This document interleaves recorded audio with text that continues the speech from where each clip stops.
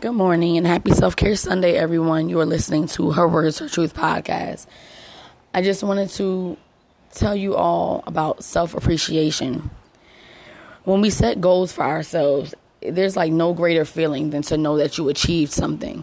And it's even a greater feeling to know that you did it on your own. Where you know you didn't have to ask anybody for help or anyone to refer you or to take you to this place or whatever the case may be. To know that you put the effort in, to know that you put the work in. That's an amazing, amazing feeling. And you should congratulate yourself. You should celebrate yourself. You don't always need people to celebrate you and what you've done. Celebrate yourself.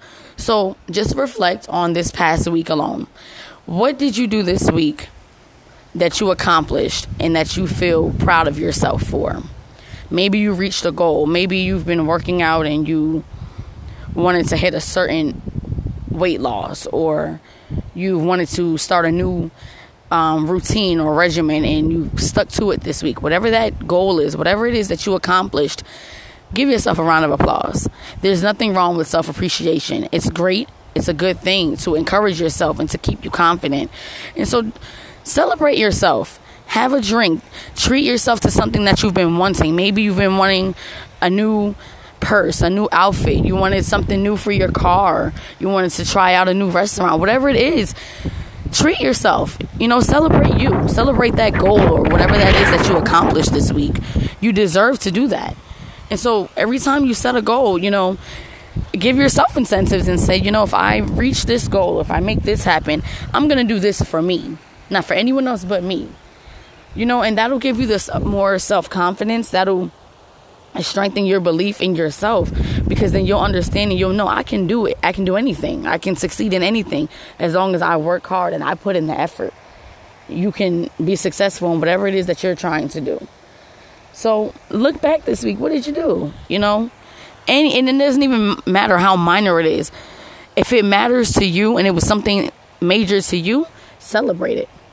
It's nothing wrong with self-praise. Nothing at all wrong with that. So celebrate your wins. You know what I mean? Celebrate yourself. It's cool. Sometimes it's better for you to celebrate yourself than to look for anyone else to do it. Because sometimes, the ones you think are going to celebrate you and support you aren't always the ones, For whatever reason, they may not agree with what you're trying to do. Or maybe they want to be able to do the same things, but they're unable to. You never know. But be your biggest cheerleader. Be your number one fan. And when you know that you've successfully done something and it gives you joy to know that you attained that goal, celebrate yourself. Treat yourself to something. And the next goal that you set for yourself. Say, well, if I make this happen, then I will do this for myself. You got to love on yourself. You got to care for yourself. So for anyone this week who accomplished a goal that they had set out for themselves, congratulations. Keep going. Keep going. Don't stop at one thing. Do many things.